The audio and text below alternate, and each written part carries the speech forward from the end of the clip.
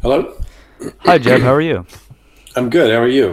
Let me turn Just off my face. yeah, please. How do you do that? Yeah, please, fucker. There should be a button there at the bottom. Uh, Some sort of little. no. It's like a little video camera, and you just click on it.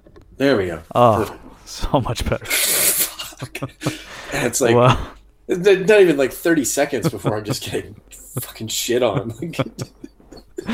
yeah, and I think we're ready. I think we're ready to release the podcast now. It's just that. Like, this is all just an elaborate ruse to build Yeah. up to that moment, but like, okay. Yeah, I can finally dox you. People know what you look like now. That one still of you from CNN is still one of the best images the internet's ever seen.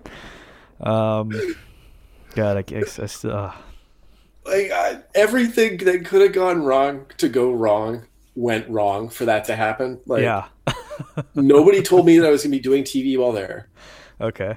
And I hadn't done a lot of laundry and like I think I had like a couple of nice shirts and it was just a last minute thing and I thought, well, I'll just pack this V-neck because like I'm not, who cares? Mhm.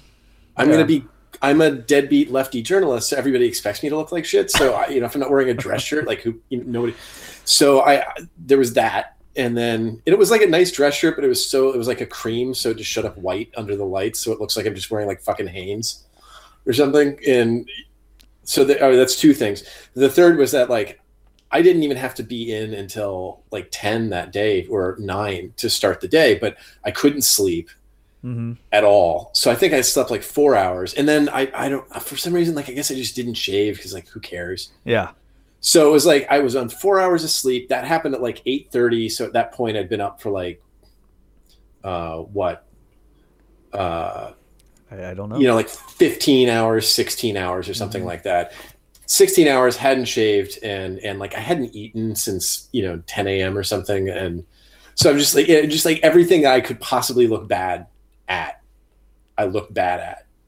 Yeah. And it was a charcoal jacket too, so it was like perfectly matched the just sad bags under my eyes. Yeah. It really was the it was a hat trick of everything. It's like you said you know what, it's kind of slow on Twitter. There's not enough good Photoshop bait out there. I'm gonna give everyone a helping hand. And the other thing was somebody told me like they may expect you to do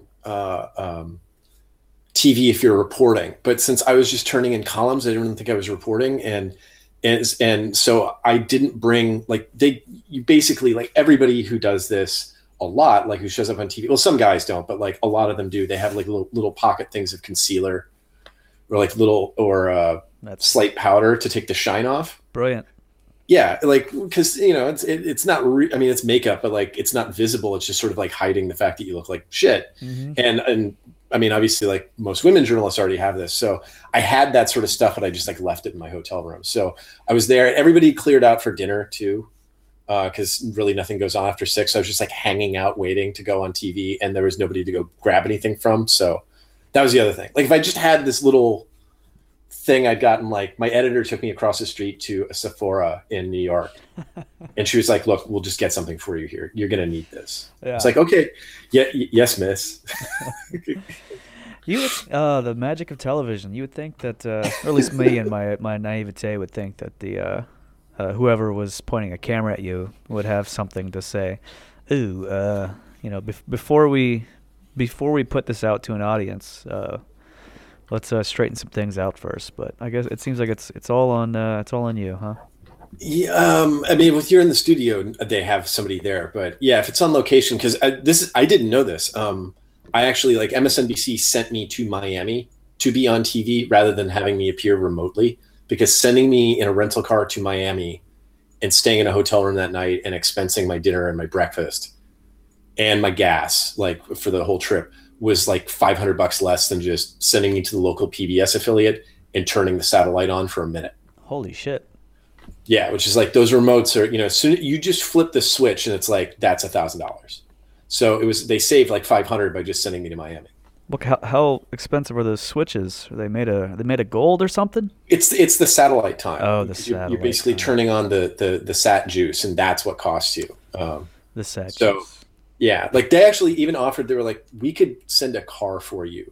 Like you could have a driver to Miami Come up. and back, Oh, well, which is like if you drive a reasonable clip, that's a 9 hour round trip. yes. And I was like, I'm not that. No, I will drive. Like, I'm not going to be that dickhead. Oh, you really should have. Yet. You really should. No, I mean it's so boring. I mean, like and if you're the driver can't like jam, he can't like turn up his podcast or whatever. No. He's just stuck being like professional because it's illegal to have headphones in and like while you're driving.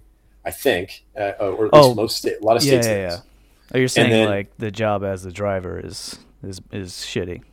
yeah, I mean, well, it's not like a cab ride where you talk. I mean, we're not going to talk for 9 hours, No.